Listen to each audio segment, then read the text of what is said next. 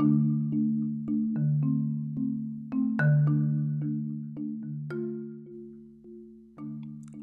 everyone, and welcome to the EFUS, the podcast that you never saw coming. For our very first episode, host J19 sits down with the acclaimed actor Toby Kebbell and surprisingly has a 95-minute conversation with him. We will call this first episode Part 1 of Toby Kebbell Reveal on the EFUS, the podcast that you never saw coming. Enjoy.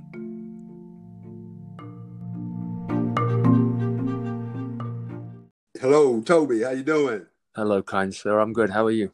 I am great. It is great to hear your voice. Hadn't talked to you in a minute, other than text messages. But I am so glad that you have honored the EFUS and myself as the first guest, our jump-off guest, the inaugural guest. Well, that's it. Yeah. What an honor. What an honor. No, what a great title for a podcast, man. The EFUS. I only learned that coming to America. That's the baseball pitch, right? That's difficult to see. It's slower. Right. 50 plus, yeah. Right. It looks like one thing, but it's something else. Yes, sir. It's the podcast you never saw coming. It's you, John Henry. That's what it is. I tell you. Yeah. You're the EFUS. Yeah. Well, hopefully you don't put this pressure on me. They're gonna see me coming now. You can always edit that out. You can do it as you like it. Yeah. Well, the thing about it, when I was putting this together, the first person I thought about doing this with is with you, because it's something about you. When we first met, it was just this connection. I mean, we met like true. It was a serious connection. So I like to start every podcast off, being that this is the first one, but I will start everyone off with something like this here. What have you learned about yourself in this COVID moment in time? You know, since we're here, everyone's been put in their chambers. Yeah, absolutely. Prayerfully, we've been learning something about ourselves and each other. You know, they said that domestic abuse is up and all kind of other things are up. Yeah, it's a shame. So I've been asking people this question, and I know that if I ask you that question, I'm gonna get a real answer. Everyone else is just kind of brushing me off. Yeah, for sure. Yeah. I mean, it's an excellent question, and the truth is, the way you phrased it and what you said before. I mean, you know, I'm thankful. I very rarely dwell on the past. I think, you know, sometimes I look back and I might feel a little embarrassed about something I said or did, or the way something went down.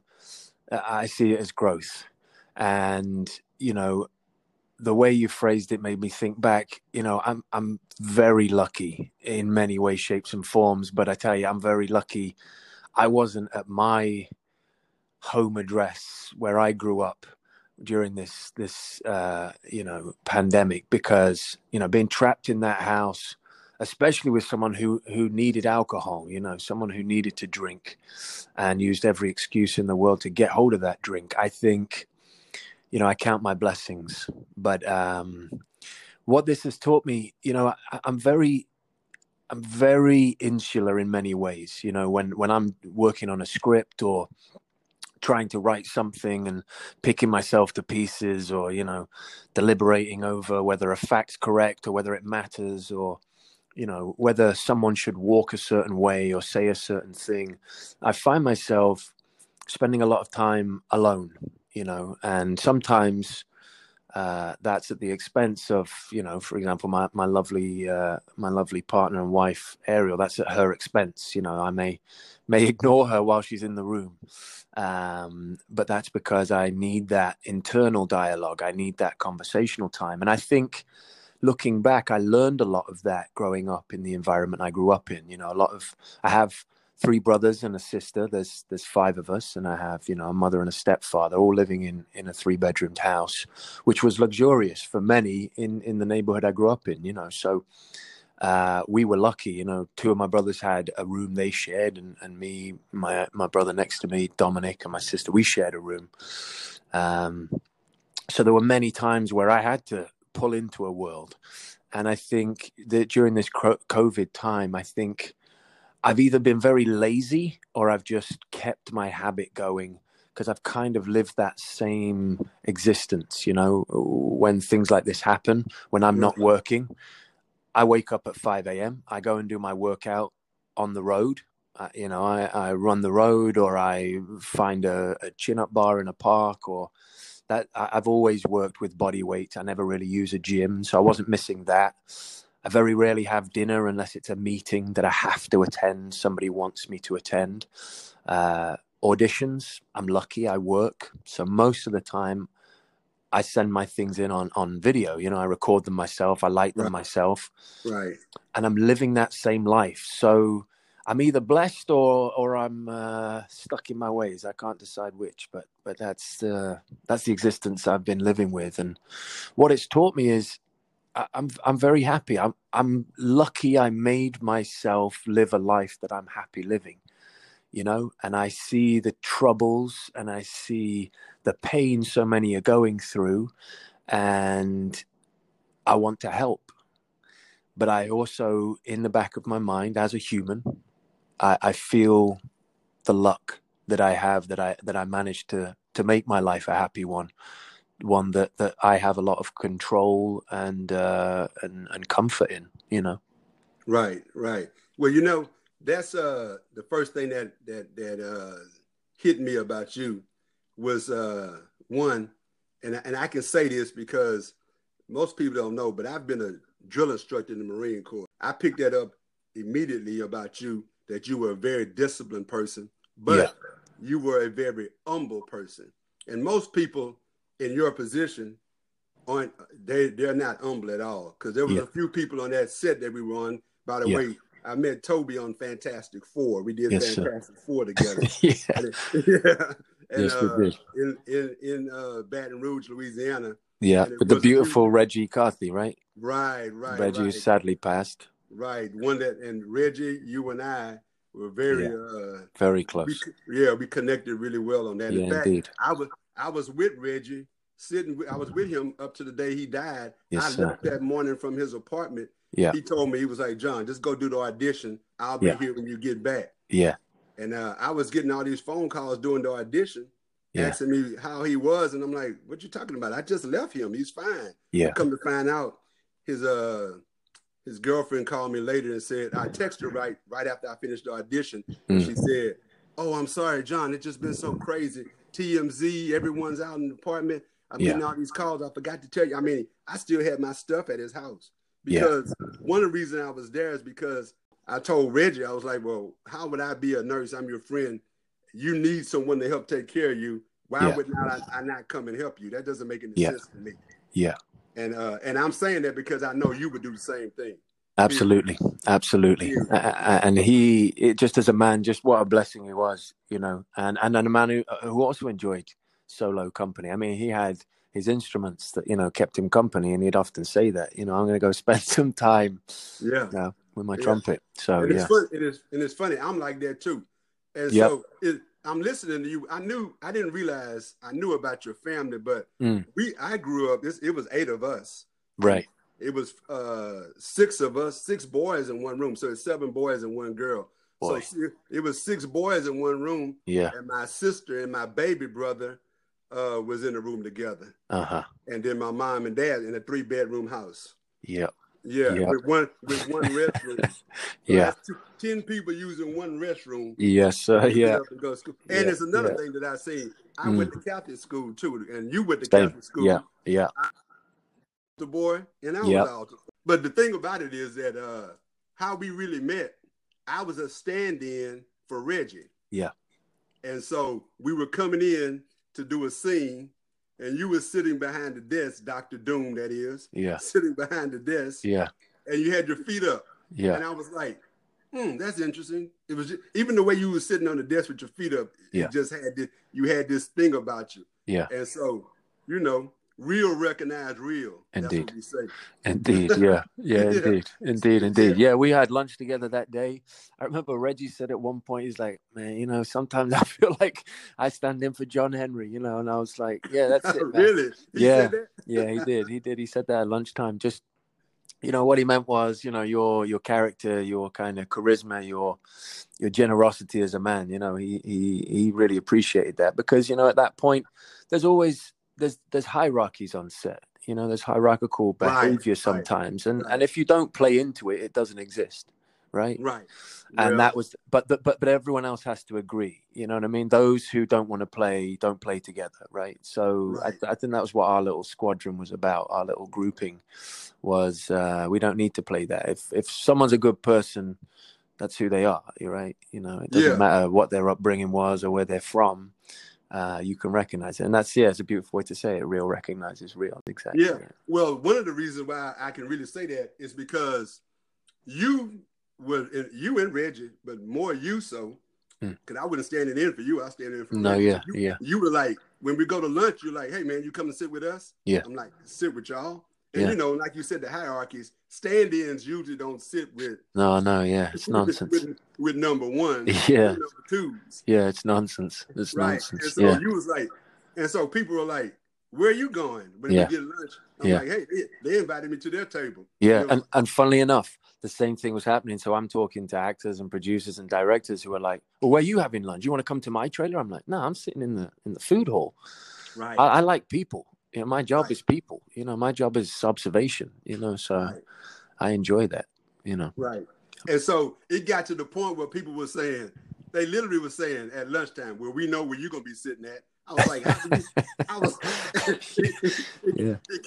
it kind of peed me off for a minute. Right. It also made me realize these people don't even understand what the world is all about. And my response would be, no, I don't know. Because I don't know where they're gonna be sitting at. Wherever they're gonna be sitting at, they're gonna invite me. And we made a connection. That's it. So I'm gonna sit with them. And really, it got to be a little jealousy on there because your stand-in was like, why does he like you? I've been knowing him. I stood in for him when you was in Planet of the Apes. That's right.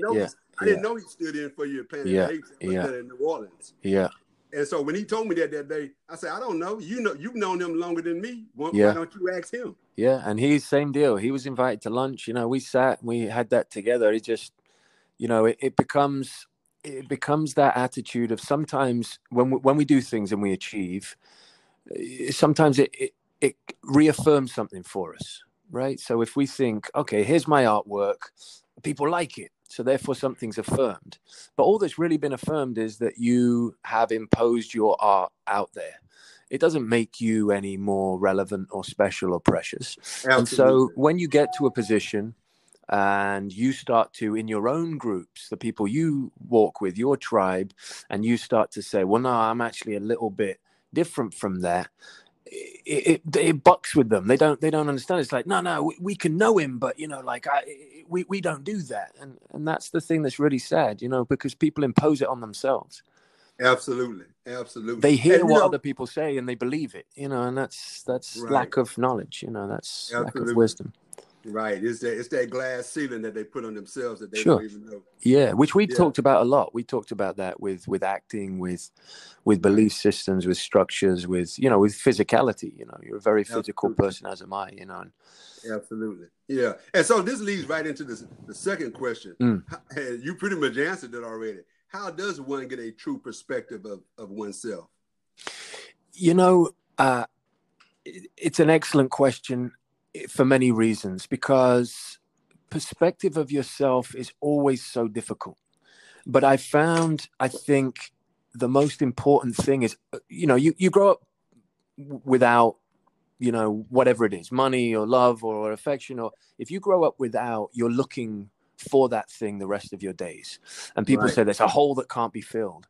And I'm not sure that's real. It just depends which hole you're actually trying to fill. If you grew up without affection and you go out looking for affection and you find it, you can fill that hole. But if you try and fill it with something else, you won't fill that hole. And I think that's missing from that piece of information. For me, when I was trying to understand what was meant by that.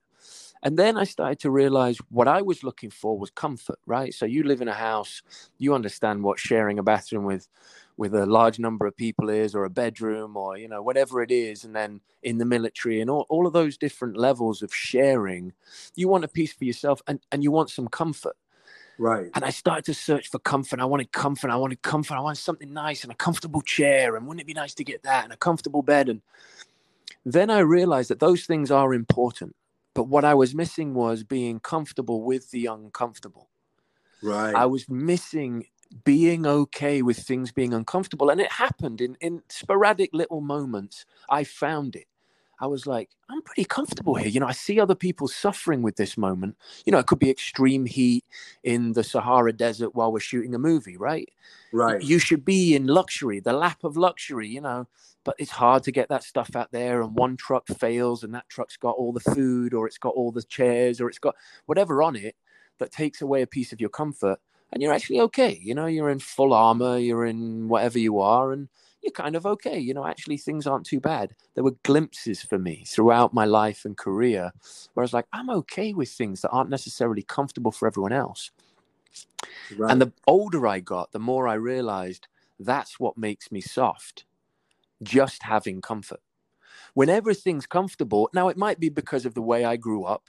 It might be that I've got a slightly skewed view on life because of what my existence had been to that point. But even when I meet people who haven't had my upbringing, who've had a kind of what we would call cushy or a kind of comfortable upbringing, and they come to that world of doing more chin-ups than they thought they could, or doing more push-ups than they thought they could, or running further than they thought they could, followed by push-ups and followed by chin-ups and followed by burpees. It is a place where you can find something magical. And I think what that is perspective on yourself. You know, I think that's what it is. You finally glean a perspective. And I started to realize when no one's pushing me, right? When I don't have a drill instructor, when I don't have a coach screaming at me, what I realized was I'm pushing myself. Therefore, I'm doing this for myself. This is actually a celebration of my body, not a test. It's not a test. And once I could change that in my mind, I started to realize, I don't know, it started to become kind of odd that I was looking for it, you know. So I started to stop looking for just pure comfort and started to look for those moments where I felt uncomfortable because they made me feel alive. And I think a lot of times when people do that with drink or with drugs, it's just the misguided. Because at certain moments, I've sat with a drunk who believes he has clarity on himself. Right. But he's not going to remember in the morning, and he can't really remember how he got there. But he's done the same thing. He's pushed himself to he's filled his body with poison. Let's not beat around the bush. Alcohol's poison. I'm not trying to demonize it, but I'm just saying it's poison. That's why our body gets drunk and we get woozy. And when he's pushed himself to that level, right, he's intoxicated himself to that level, he gets a moment of clarity. And I think it's something similar. I don't know whether it's the healthy version, doing the workout, pushing your body, but it certainly feels better to me. And I know how I got there. And I remember what I felt when I got there. So that's really, for me, that's my answer for that. Yeah, it's a great answer because, you know, I'm hearing, even though you wasn't in the military, you sound like you was. I mean, the thing, one of the things that as a drill instructor, you know, in the Marine Corps, you're teaching people how to survive in the worst conditions there is, which is ultimately war. Right. Where you may not have some of those things, like you said, supplies, chairs, all that. Right. So you have to be the person that keeps his head or her head, and are comfortable being uncomfortable. Are the ones that come back home on the average. That's it. Yeah, it's true. Or accomplish the mission, however you want to do it. Yeah. Or gets that makes that character comes alive.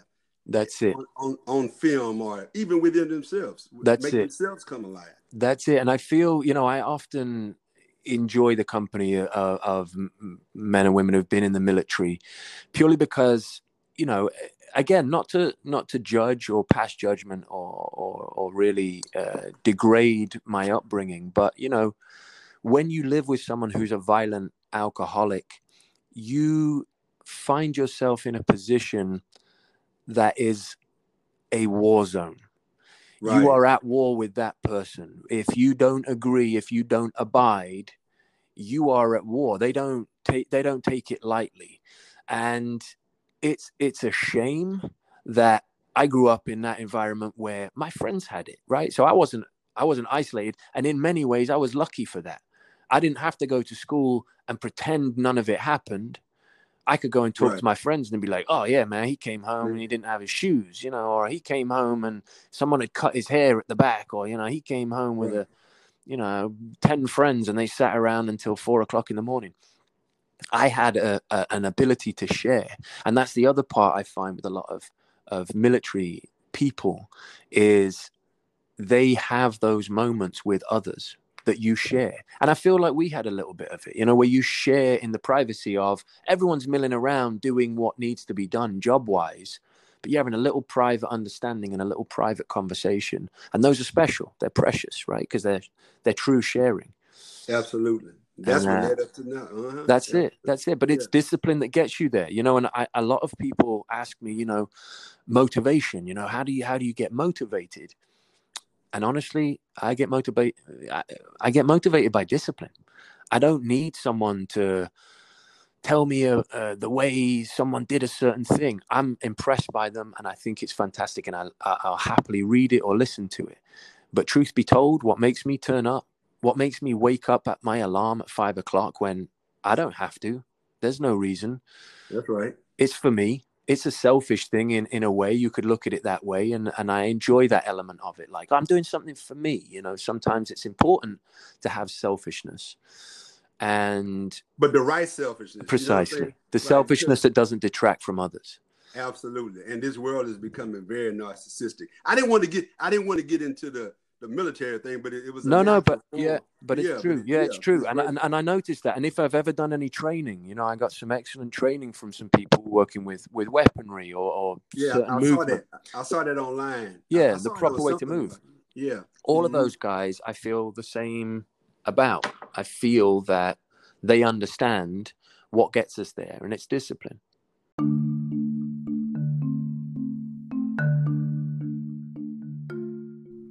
Thank you for listening to The Ethos, the podcast that you never saw coming. That concludes part 1 of the 4-part Toby Kebbell Reveal conversation. To keep up and find out more about upcoming episodes and giveaways for reviewing and subscribing to The Ethos, go to @J19Henry on Instagram and Twitter. That's @J19Henry on Instagram and Twitter. The Ethos, the podcast that you never saw coming.